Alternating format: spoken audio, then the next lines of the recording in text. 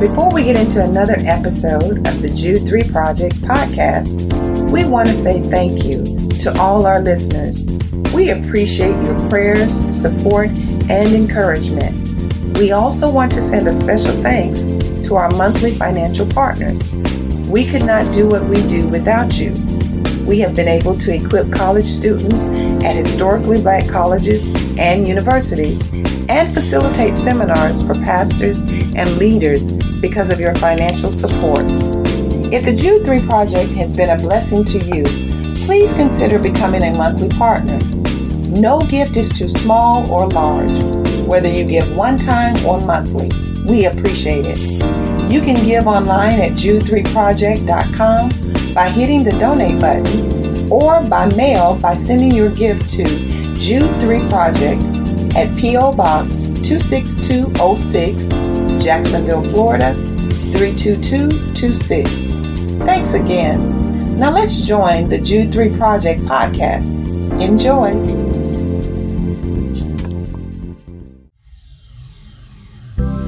Hello, welcome to the Jude 3 Project podcast. I'm your host, Lisa Fields. I'm the founder of the Jude 3 Project.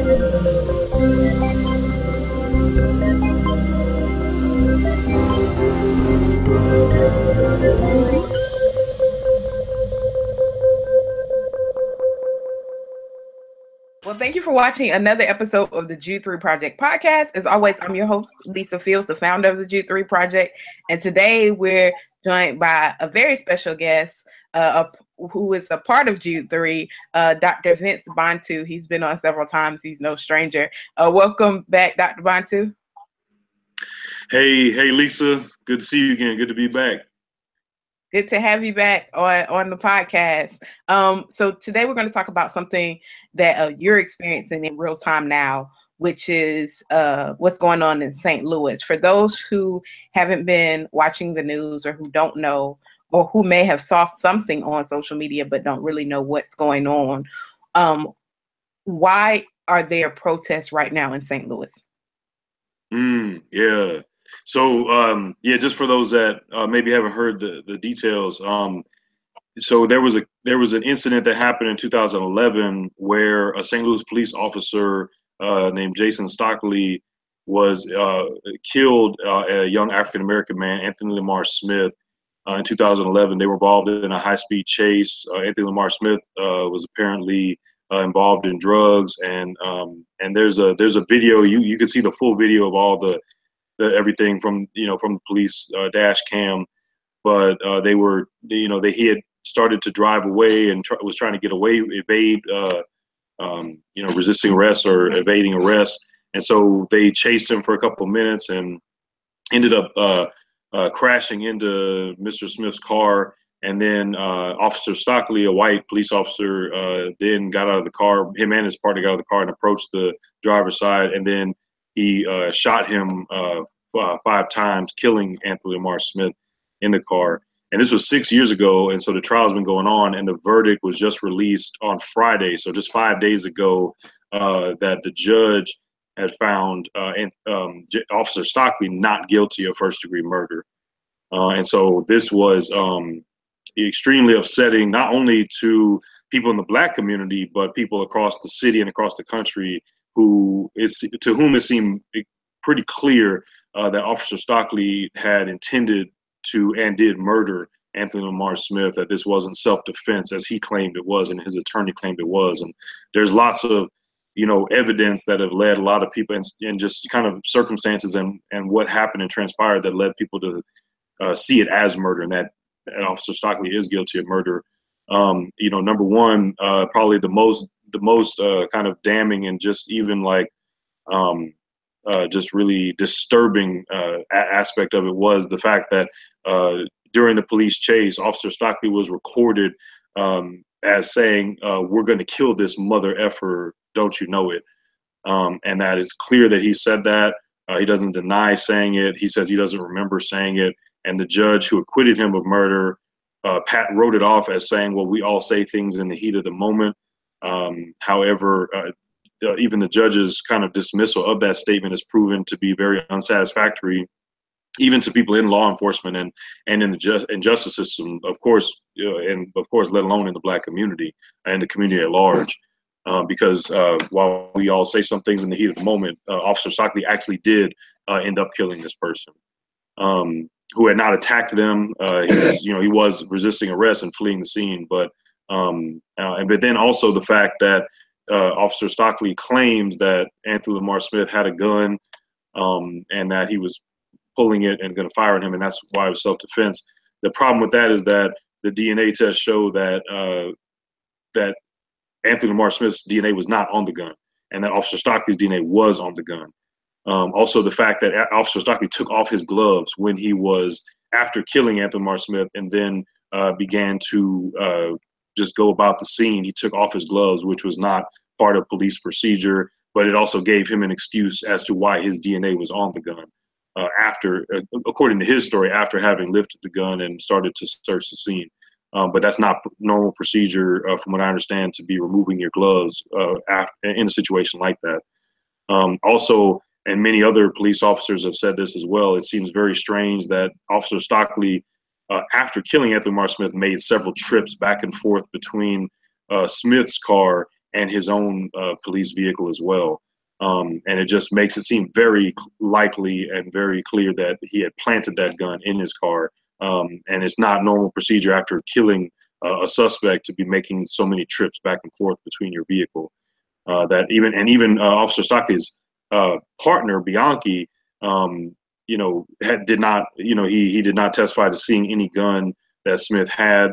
Also, the video shows that Officer Bianchi did not have his weapon out, but it was holstered, which would not lend to the idea that Smith had a gun and that he was drawing it on him. And so just with all of these different things, it seems really clear that Officer Stockley did intend to and did murder Anthony Lamar Smith. And again, even police officers in different groups like the Ethical Society of Police in St. Louis have said that even they support a guilty verdict for murder for Jason Stockley. Even our mayor, Lyda Crewson in St. Louis, has said that she was disappointed at the verdict. It just seems clear to people at all levels of society that this was a clear case of murder, and yet he was let go. And so it's just yet another example of, unfortunately, just a long list over the last few years of cases that have really come to light. And that's not to say anything about the countless number of cases of police brutality and murder that are happening across the country that don't get news, released or don't make the big news. But because again of such the clear cut nature of it, and the fact that he was let go, many protesters have been coming out in full force ever since then. Friday afternoon is when it really popped off, when they released the verdict Friday morning, and immediately people were on the scene downtown St. Louis, and they were protesting, and then some of the protesters began to block the police in their getting onto the buses that were bringing them in, and so that's when the police deployed tear gas as well as mace. And I was present for that protest, and I witnessed, people being maced in the face, and I saw police officers telling people to move and disperse, and then like about 1 second or 2 seconds maximum after telling them to disperse, spraying them in the face with mace, and not really actually giving them a chance to disperse.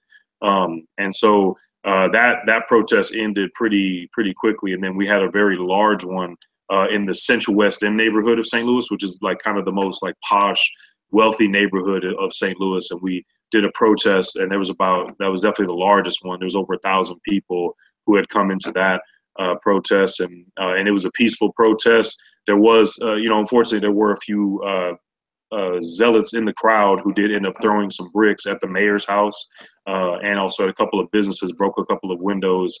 But nobody was attacked. There was no looting going on. There were a couple of windows broken, but nothing was stolen again, it was 1,000 people. And just from me being in the midst of that crowd looking out, it was first of all, it was a mixture of people. I mean, I saw like Arabs, I saw Indians, I saw Hispanic people, there were more white people than anybody. A lot of white people. I saw Jewish rabbis, I saw college professors that I know personally in the crowd, many college students. College students might be even the largest demographic in the protesting crowd. Many African Americans of different social classes, clergy. It was a very mixed crowd of people, and they were peaceful. And it was a good event to raise awareness. But then after the march had ended on Friday night, then there was that was when police really started to get more aggressive, was when the mass numbers had really fizzled out, and the protest just ended on its own, peacefully, and decided to end by itself. But then when there was a few stragglers left kind of still in the streets talking, then the police started getting very aggressive and then started tear gassing people at that point, and then there were several arrests made. So that stuff has been going on ever since. And on Saturday, there was another protest in another kind of trendy area called the Del Mar Loop, which is actually around the corner from my house. And there was a few windows broken in that protest. And there was again, kind of harsh tactics deployed. And then there was artists that came out and fixed up the broken windows and painted them like almost immediate turnaround. And then there's, on Sunday, there was a protest downtown that again became violent, and then I was able to participate in that as well. And even after the majority of the protests had dispersed, there were only a few stragglers left. And I remember being downtown and actually seeing, for anybody that sees my Facebook, I posted a picture of this.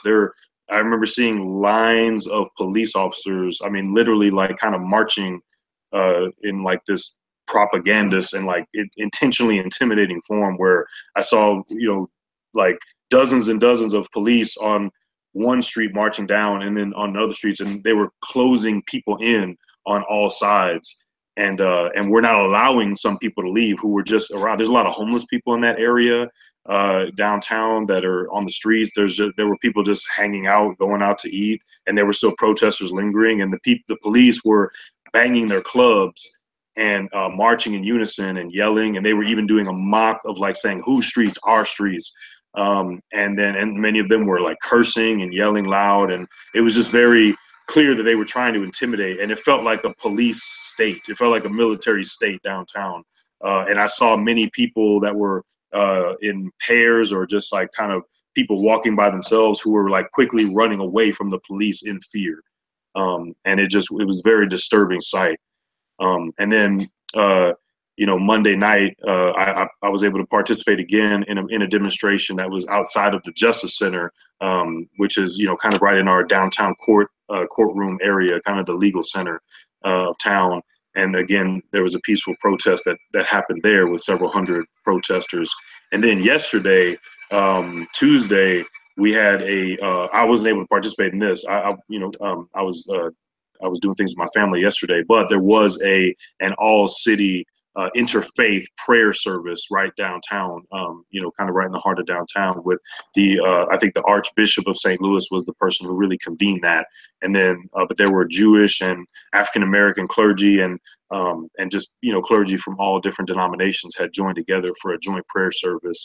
And then there's been meetings. I went to one Monday, and I'm going to another one on tomorrow morning, actually, of different pastors and leaders who are getting together and just trying to think about how can we solve these issues? What can we do to respond and really make a difference? So basically, it's been a very tense last 5 days in St. Louis. Mm-hmm.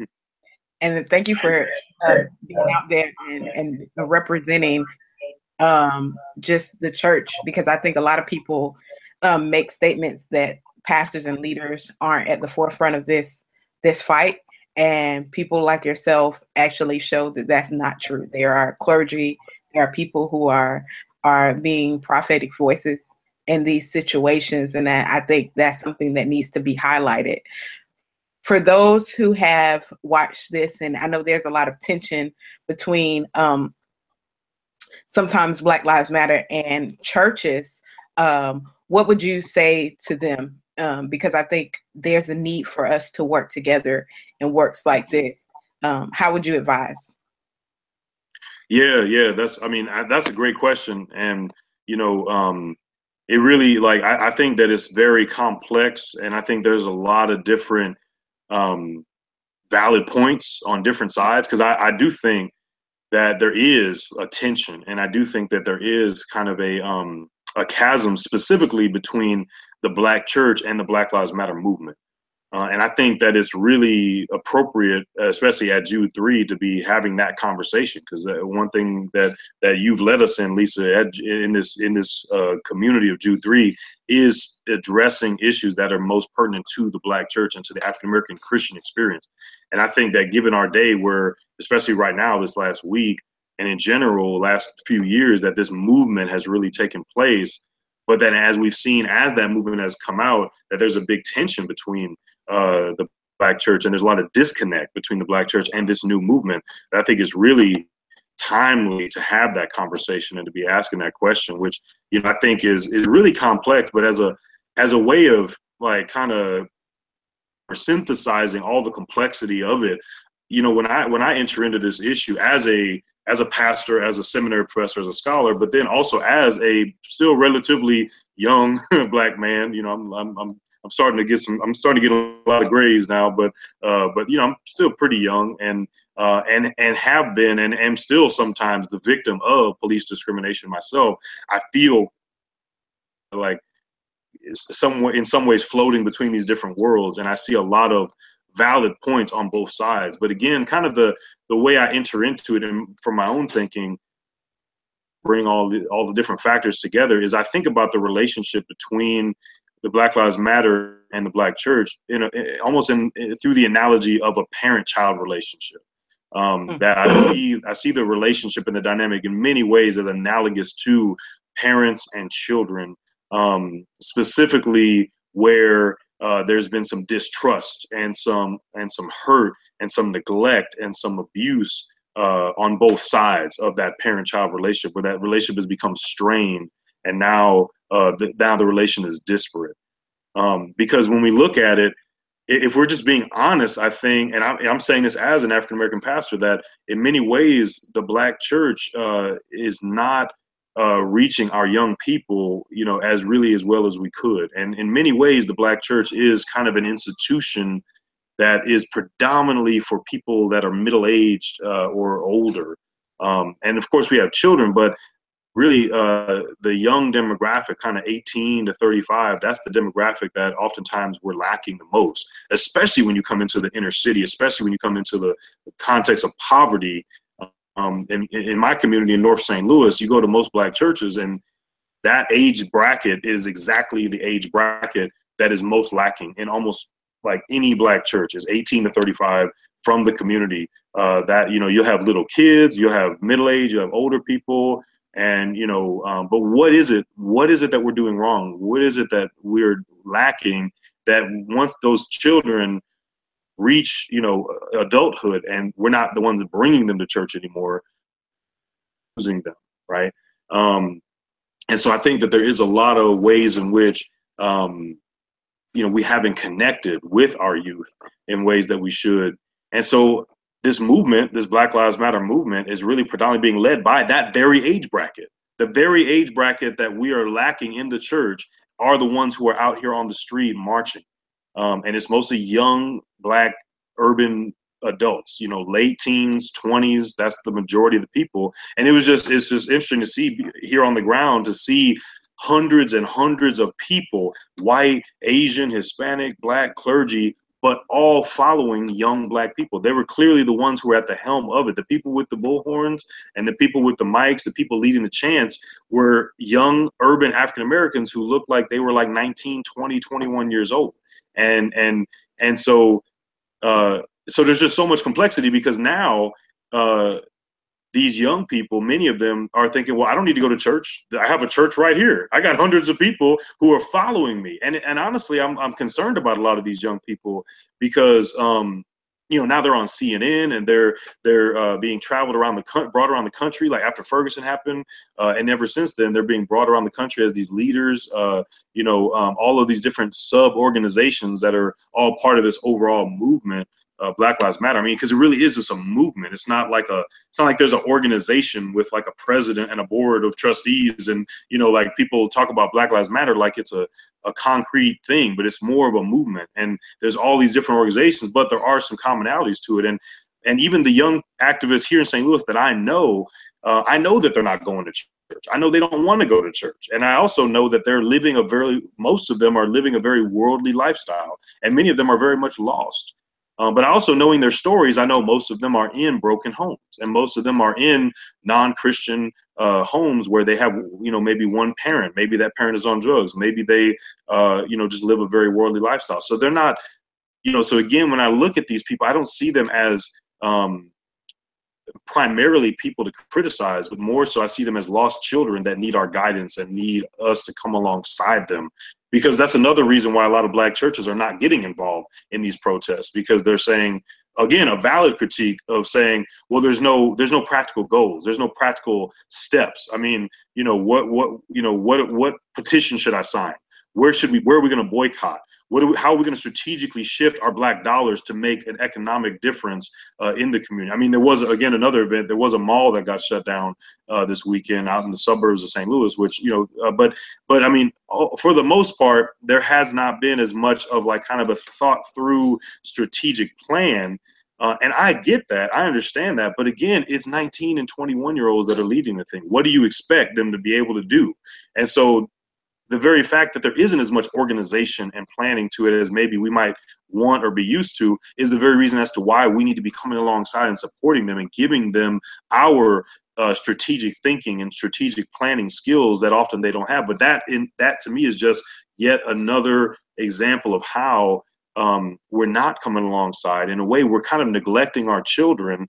And then they're kind of left to their own devices to figure it out for themselves, which is in many ways where our youth are at in general, as a whole, that many times are left to just figure things out to themselves. A lot of these people in the street, these young people who are doing stuff, as a pastor, any young person in the street that's involved in drugs, violence, all that kind of stuff, they do not have a family support structure.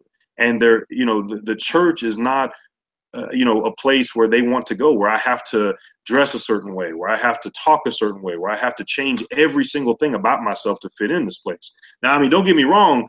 There's a lot of things our young people need to change. There's a lot of things that a lot of these young adults are doing that need to come out of a worldly lifestyle. But I mean, just as an example, I was just at a gathering with Black pastors in the city, and we were planning a joint youth event, and the whole goal was to reach youth.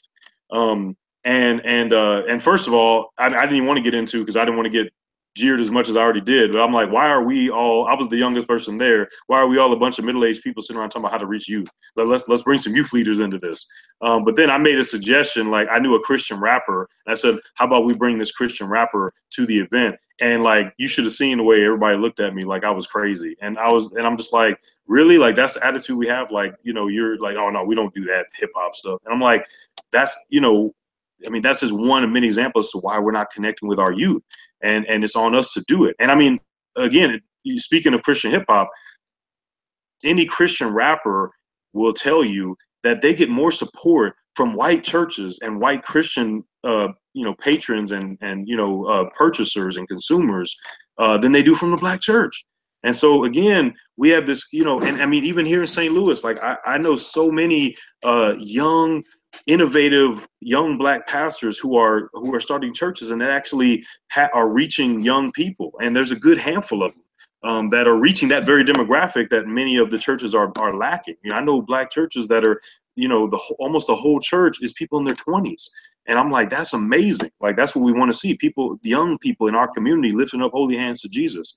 But again, they're doing things strategically to reach them. They preach in jeans and a t-shirt, and they might use some Ebonics when they're preaching, and they don't care if a young person comes in with their hat on, as long as they're, as long as what's on the inside is being transformed and they're seeking Jesus, right? It's just in so many ways contextualized, and getting involved in these kind of protests and speaking to the valid anger that a lot of these young people feel. But a lot of these pastors, I mean, these are biblical, some of which even seminary trained pastors who are reaching. These are like pastors in their 30s, reaching people in their 20s. And a lot of them came up or associate pastors in more established Black churches. And then when they felt called to plant a church to really reach youth, they get no support from established Black churches with hundreds of thousands of dollar budgets and pastors with jets and cars and all this kind of stuff and are not getting, they get more support from white denominations and white churches than a lot of established Black churches who kind of come up under their ministry, kind of, be their son in the ministry and stay in their house. But I mean, the fact that church planting and supporting church planting is really largely not a part of the Black church culture, that's a problem. And we have to be supporting these ministers and these people that are really trying to reach the youth and are really connected to, by their own age, connected to the youth. And so again, like, I see so many problems with the Black Lives Matter movement. I get out and march with them as a way of showing them that I am here for you. And when I'm out in the streets, I'm chanting along with them. When they go to the F the police thing, or then I'm like, all right, well, I ain't gonna say that. I'm quiet now, right? I can't get down with that. But when they say things, I'm saying Black Lives Matter with them. And I'm saying, like, we have to end racism in the police force. I'm trying to be out there with them. I'm going to say it with them. And not just be there kind of observing. I did see some clergy come out, but I noticed that a lot of them weren't chanting with them. Even some of the chants that we should be able to say, racism has got to go in the police force, right? But it's almost like, and I can tell that some of them, even that are trying to get into it, are kind of almost like tipping up to the water and dipping their toe in, but I want to be there not only to hand out bottles of water and pray for people, but I want to chant with them. But I also want to, and I have been in the streets talking to young people, and I'm hearing their just visceral anger at the church, and when they hear I'm a pastor, and other clergy that have been involved in this get the same thing. And that's the other thing about it too, is that most of the clergy that are involved in it are very liberal, right? They're people from really liberal denominations, that do care about justice, right? But that's that same divide between Christian liberalism and biblical orthodoxy. That again, a lot of the churches and pastors that are really strong on biblical authority and kind of biblical orthodoxy are very slow to get involved in protesting and calling for justice, right? And even sometimes even some of the good excuses are like, well, but we need to create solutions. I'm like, yes, that's very true, we do. But we also do need to raise up our voice. There is a role for the prophet in the New Testament. Like, there's a biblical role of prophecy in saying there is systemic racism and sin in our police force, in our judicial system, that needs to just be called out. And we need to be alongside our young people, linking arms with them, saying it with them, so we can show them that the church is here with you. The church is here for you. Right. And not just the liberal church that's trying to pimp them and kind of bring them into their theology by saying, oh, yeah, we care about you. We're concerned for Black lives. But then, they'll sometimes feel more support from a liberal church that doesn't even stand on the authority of Scripture and the authority of the word than a church that does. Right. But we've had this pacified Jesus and this pacified theology that says, well, our response is we're going to hold a prayer meeting. Our response is we're going to hold a joint prayer service. Right. And even the language of it, right? We want peace, right? And then, whereas Black Lives Matter, we're saying we want justice, no peace, right? That's what they're chanting. And it's like, we have to understand the biblical concept of shalom. That shalom, which means peace, also means wholeness. It means justice. It means things being set right. And so it's not enough for us to yes, we need to pray. Amen. We need to get together and pray and have prayer services. But then we need to pray with our feet and call for systemic change and get involved and come together with our youth, and not just have pastor meetings where we get together and talk about it. And then over here, stand hands up, don't shoot, or Black Lives Matter, or whoever else are having their meetings. But let's come together and let's have meetings together. And let's, really, I think we have examples and models of that even in the civil rights movement and Dr. King, where it's really kind of eerie the way in which the dynamic between the Black church and Black Lives Matter is so similar to the dynamic that Dr. King encountered 50 years ago, right? Because when Dr. King came to Chicago and wanted to get involved in movements there, that was when he really was rocked and encountered a different dynamic that he had ever encountered before. And he describes it in his autobiography, where in the South, he was leading protests, leading marches, but he said that the Black inner cities of the North had such a different dynamic, that it was so different, that there was much more kind of urban slum conditions where blacks who moved up in the migration had been boxed into these metropolitan cities in New York and Pittsburgh and Detroit and Cleveland and Chicago, and in many ways the anger was so much more real there. And this is where a lot of the black nationalist movements really were taking off. And so there was much more of an attitude of, no, we're not going to just be nice and pray and this and that. No, we're going to call for change. So when he came up there, that was the first time he had ever been booed, right?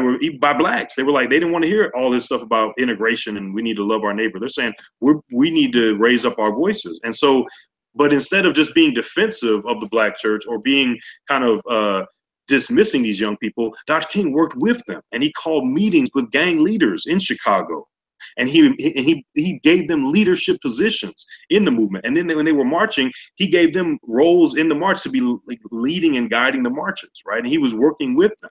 And so, I think that's really like the model that we have to continue to work into, because I think that in many ways, as a community, I think we have some hurdles that Dr. King didn't have necessarily, because in many ways, Dr. King and the black community and the black church in the 60s was so much more integrated, was so much more, blacks lived in the communities where the churches were at, right? And the community was whole. There were more fathers in the house. The community was just more cohesive. Now, not only have we had 50 years later, not only have we had white flight, but we've had black flight too, black middle class flight.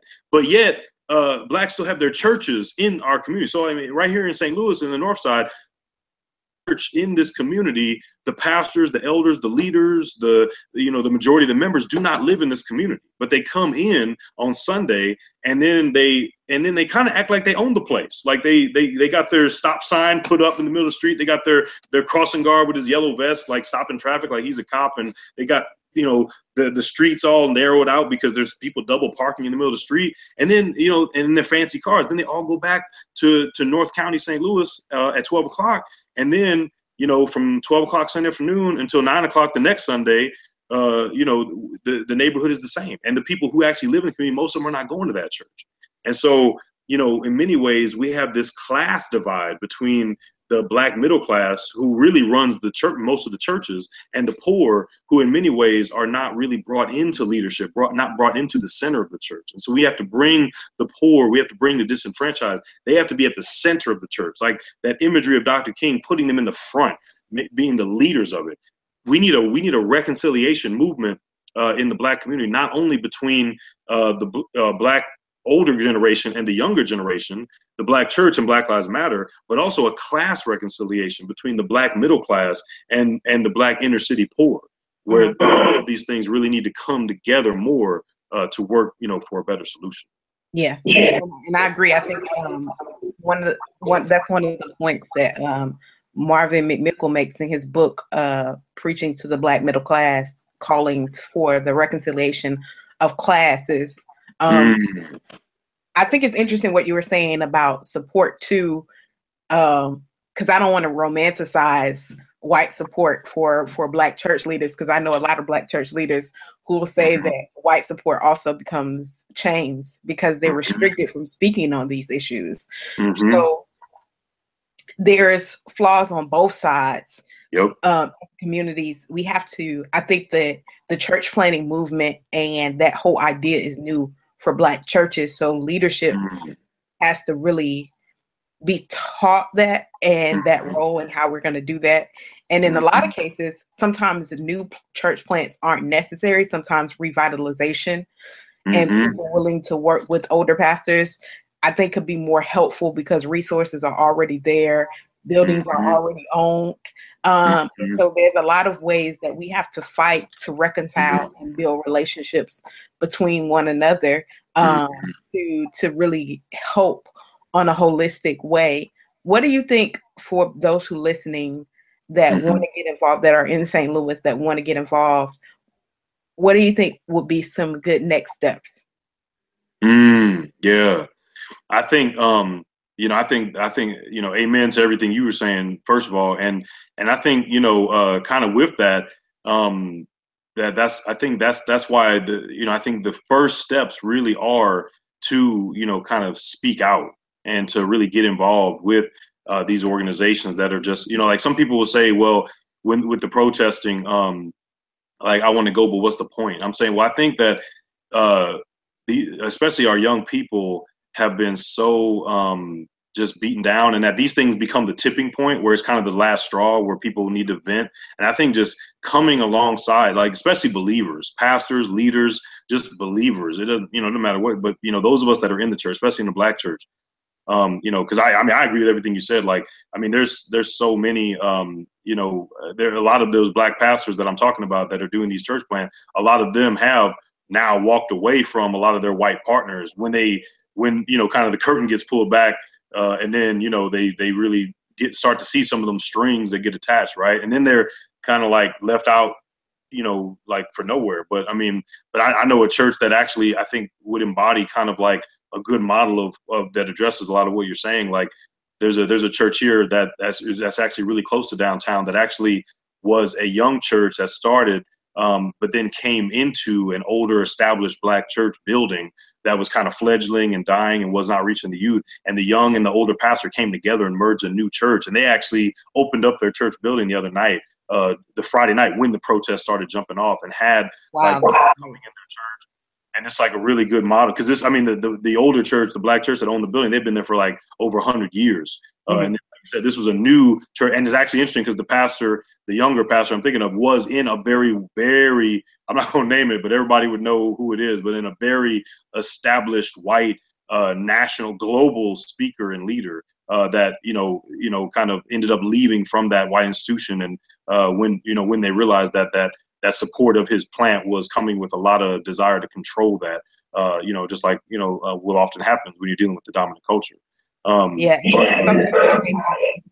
Oh, I'm sorry to cut you off. Yeah, no, go ahead. Something that I think, because one of the concerns I'm seeing even with church planting and the young and the old, it's like all the young people go to one church, so 18 to 35, and then all the 36 till 70, 80 go to another church. So you have strength sometimes without wisdom, then you have wisdom with no strength. And so there needs to be working together for us to have a better reach and for us to be more effective in our communities, because that split, I feel like, is as damaging as the racial split. If you just have, then you open yourself up to a lot of scandal sometimes, because there's not the wisdom coupled up with the youth. And so I think, and sometimes, I'm not saying that older people don't have scandal, because they do, but I'm just saying that sometimes the working together helps alleviate some of the things we see in our churches. Yeah, no, that's exactly right. And that's, no, I 100% agree.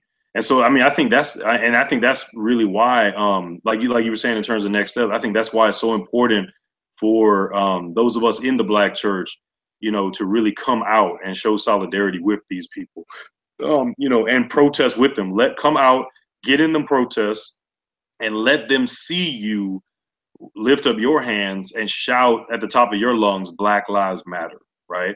Yes, we're not going to say F the police with them. Yes, we're not going to say we need to fry pigs like bacon, but we can say Black Lives Matter, and we can say, just like people say, God bless America, right? And we don't say God only bless America. People, when you say God bless America, nobody says, well, God bless every country. Don't say all countries matter, yeah, but we're saying God bless America. So we can say Black Lives Matter, right? And so let them hear us and see us saying that, and let them see us coming to where they're at, right? Paul, when he wanted to reach the Gentiles, he didn't sit around in the synagogue waiting for them to show up, but he went out to the Areopagus and he was saying, oh, I see that you're very religious. And he was like studying and learning with them and bringing the gospel to them. So let's not only hold a church meeting or a pastor meeting or interfaith prayer meeting and expect them to come to that, because they won't. But let's go to their protest. Let's go to their meeting. Let's go to their action plan. And let's just listen. Let's just listen and participate and see how we can bring our churches alongside in ways that are faithful to the scripture and faithful to our identity as believers. And let's show them that we're here for them, right? Again, I think that there's reconciliation needed on so many different levels. But I do see in Scripture that there, so like there's reconciliation between rich and poor and needed. But in Scripture, I see the call on the wealthy to be a little bit more than the call on the poor. There's a call on both sides, right? But there's with more power comes more responsibility, right? I'm quoting Spider-Man, but and that's where I do see the onus slightly more on us in the Black church, especially those of us that are older, right, to come alongside young people, young leaders, right, because they need that guidance, and to give them platforms in our churches to really help them lead, and not just like kind of a perpetual auditioning of like, this is the son in the ministry of the armor bearer for like 10 years until I retire, but like to actually give them real power in the church, to give them, co-leading power where we're working together. And then in our churches. So like, I think that's the two-sidedness of it, is both going into the spaces of young people, speaking their language, embracing urban hip hop culture where we can, where it's not, just anti-biblical and just irredeemable, but where it is kind of embracing, where we're able to kind of incorporate that to really, empowering local leaders. In the same way that a lot of us in the Black church, when we've seen the reality of how a lot of white institutions do, when they say they want diversity, they pay lip service to it, they might bring one of us in, then we realize that it's really kind of, sometimes we were just there for decoration, and they're not really trying to actually empower us. And then, so, we have to, as much as that's wrong, and as much as we are validly upset about when that happens, we have to also be honest about how we might be doing some of the same thing when it comes to age. And like, are we really ready to give younger leaders that are biblically qualified, biblically trained? Are we really ready to give them real controlling power and really, really work together? Like this church that I'm talking about here, where young and old have come together and are sharing power. So I think that's if I could, boil it up, I think that the two-sided approach of my 2 cents, and based on what I'm seeing is Black church, especially because, like if we were going to talk about what the white church used to do, that'd be a whole other and I'm probably much longer conversation. Yeah, like there's a whole other. But if we're just, again, and I like the fact that we really focus our conversation on how we can be building up, because we know that white supremacy is there, and we know that there's all those other kind of broader overarching issues that we're also working to change. But at least internally, how we're relating as a community, if Black church, can we go into the space of Black Lives Matter? Can we be present? Can we show them our solidarity? Can we enter into their reality and just, kind of come alongside them? And then can we create churches and can we make sure that our home is more accommodating and more open, on all levels, both for someone coming in off the streets and for someone who's ready to be a leader, at every level. Can we make it open, accommodating, and be intentional about incorporating, making sure that the Black community and the streets are coming into and being nurtured by the Black church? Mm-hmm. I think that's very, very helpful and insightful. What books would you recommend on this topic for people who want to just delve more in how they could, seek reconciliation in this area, as specifically in the Black church? I know you mentioned MLK's autobiography. Was it his biography or autobiography? Sorry.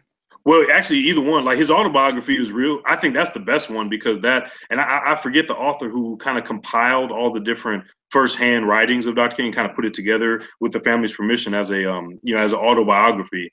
I forget the name, but yeah, either one. But the autobiography is real powerful, because when you hear it in his own words, kind of the way in which the anger of the young people, that he encountered, and the way that he felt it was moving him to really be there for them and enter into their reality, I think is real powerful.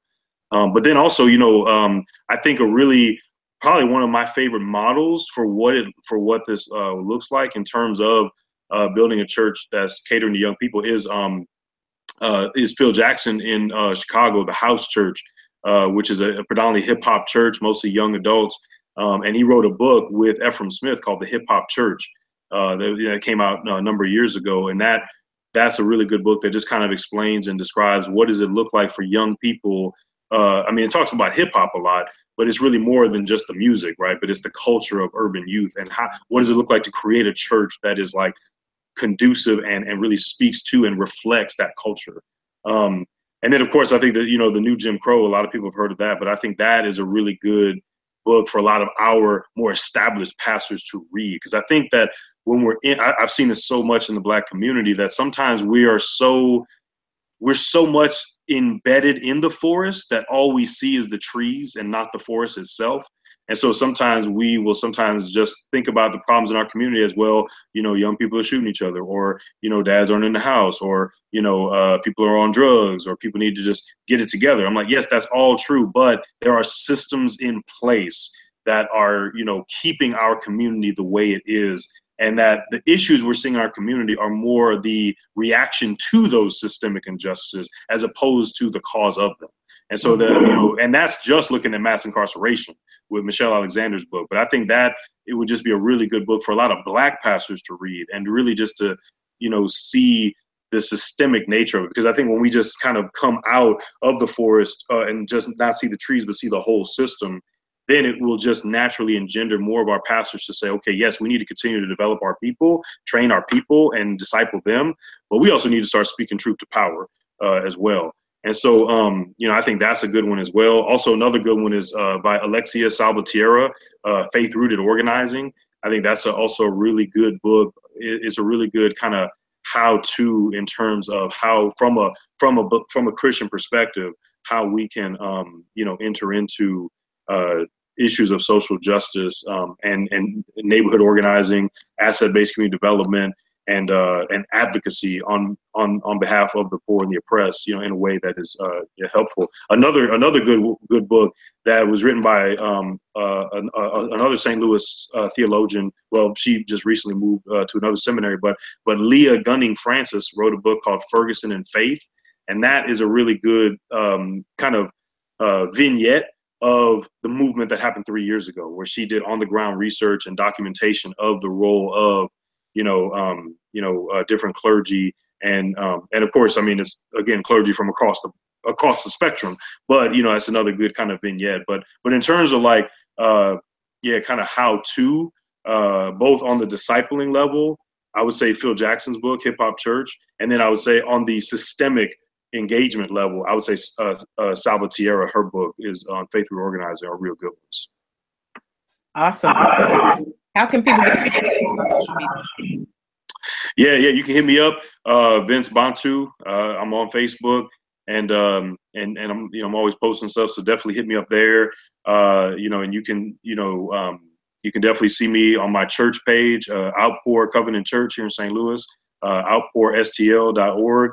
And then you can also hit me up, email there, Vince Bantu at outpourstl.org, or you can hit me up through my seminary. I'm at Covenant Theological Seminary, directing the City Ministry Initiative and teaching missiology. So you can hit me up there, Vince.Bantu at covenantseminary.edu. And I'd love to hear from people. Awesome. Thank you for me. Yeah. Oh, and I just want to I want to make a little praise report that because I know most of the time when I'm on here, I'm always talking about early African Christianity, and that's actually my favorite thing to talk about. And I want to give a little praise report that the complete draft of the book is done. So I'm working on revisions right now. So definitely stay tuned for that, Lord willing, the revisions will be done soon, and that'll be coming out with InterVarsity Press soon. And the introduction to early African Christianity. Thank you so much for listening to another episode of the Jude 3 Project podcast. I hope you enjoyed this episode. You can tune into all our past episodes at www.jude3project.com. You can subscribe on iTunes, Stitcher, Google Play. Remember not only to subscribe, but also rate us. That helps us to gauge how we're doing and how you're enjoying the show, and it gives other listeners some ideas about the show as well. So thank you so much for tuning in. Also, remember, we have our Bible engagement app in partnership with Back to the Bible to help you get better engaged in the Bible every single day. You take a survey, it assesses your strengths and weaknesses and sends you Bible verses based on those. So it's a great app. You can download the app by searching in your App Store or Google Play, searching Jude 3 Project, and it'll be right there for you. So thank you again. Remember, if you would like to become a monthly partner or a one-time giver, you can do so on our website or by mail. Just go to Jude3project.com, hit that donate tab, and you'll see the option to mail in a gift or give online. We appreciate you, and I'm so thankful for you. God bless, and remember, here at the Jude 3 Project, we're helping you to know what you believe and why you believe it.